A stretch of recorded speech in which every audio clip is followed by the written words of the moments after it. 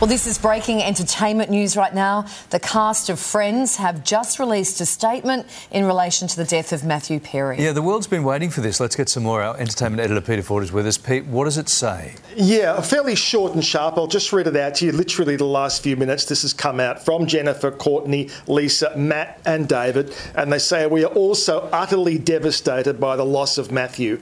We were more than just castmates. We are a family. There is so much to say, but right now we're going to take a moment to grieve and process this unfathomable loss. In time, we will say more as and when we are able. For now, our thoughts and our love are with Matty's family, his friends and everyone who loved him around the world. And that is from his key cast members, co-stars there. Now, what I would suggest to you there is that probably it clearly indicates they are taken aback, even though we know Matthew's life had been something of a roller coaster, and they seem clearly distraught. I would suggest to you also perhaps they are fully conscious of what Matthew said very clearly in that book. In his final paragraphs, he said, "When I die, please don't let this all become friends, friends, friends. There are other things like addiction issues I want people to talk about." And I think they may be respecting that as well. But we did want to hear from them, and that's exactly what we thought they would say. And obviously they are grieving and feeling the loss. Now, meanwhile, interestingly, a kind of floral shrine, if you like, has taken off outside the supposed apartment building in New York in the West Village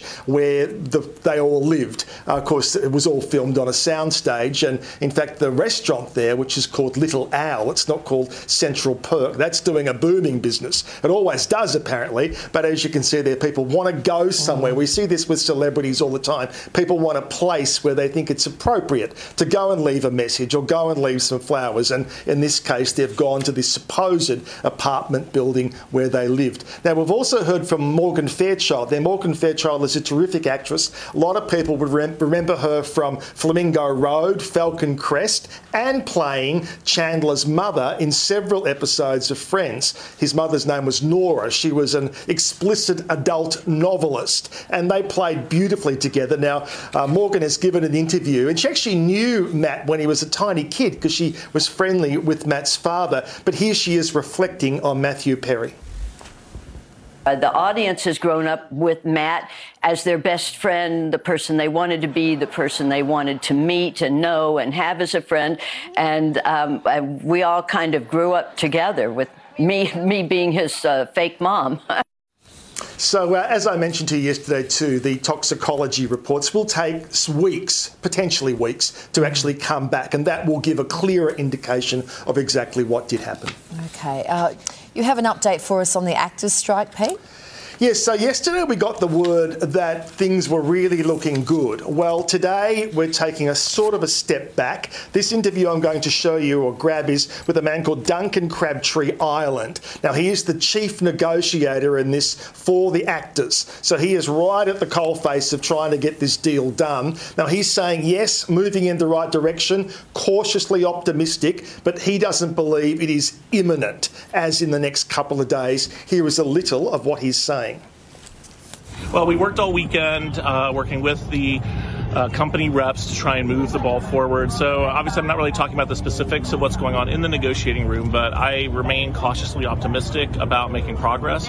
We are not there yet, so any rumors that have been floating around that a deal is imminent, we have real substantive issues still between us, but we are working to make progress, and that's why we were at it all weekend, and we're going to be continuing this week or as long as it takes, really, until it's done. And the stumbling block area seems to be the issue of AI, artificial intelligence. So that is slowing it all down. But as you can see there, moving in the right direction. All right, Pete, and back home, Patti Newton has honoured her late hubby, Bert. Yeah, it was 2 years ago yesterday since Bert passed, and last night Patti put up a beautiful reflection on her Instagram to acknowledge that and indicate how she still grieves, as indeed daughter Lauren does and the grandkids. You know, 2 years, in some ways it's a short time, in other ways it's like an eternity. But, you know, as I said to Patti last night, the best thing she's done is not to decide to spend the rest of her life under the doona. You know, as much as she adores those grandkids and daughter Lauren before. And she's got out there and she's done Mary Poppins. She's just finished in Perth. She's got a couple of weeks down. Then she goes into Greece, starts rehearsals for that with Marsha. So that's going to be good fun too. So, yeah, the best thing she could do is get on with it. And Bert would be very proud of her. Yeah, treading records. Yep. Pete, Kim Kardashian has scored a major new business deal. Yeah, she doesn't miss a trick. So last week, she launched the SKIMS menswear line. Now, of course, SKIMS started off as being shapewear. It's now gone into more general underwear, loungewear, etc. But this new deal is with the NBA. So you're going to see SKIMS all over the NBA marketing and signage from here on in. And it's an incredible brand partnership, if you like. And having Kim there doing simply something as simple as that is really going to, holding up a basketball is going to renew excite interest in sport. Yeah, absolutely. It's a big deal. Thank you so much, Pete. Thank you. We'll see you later in the show.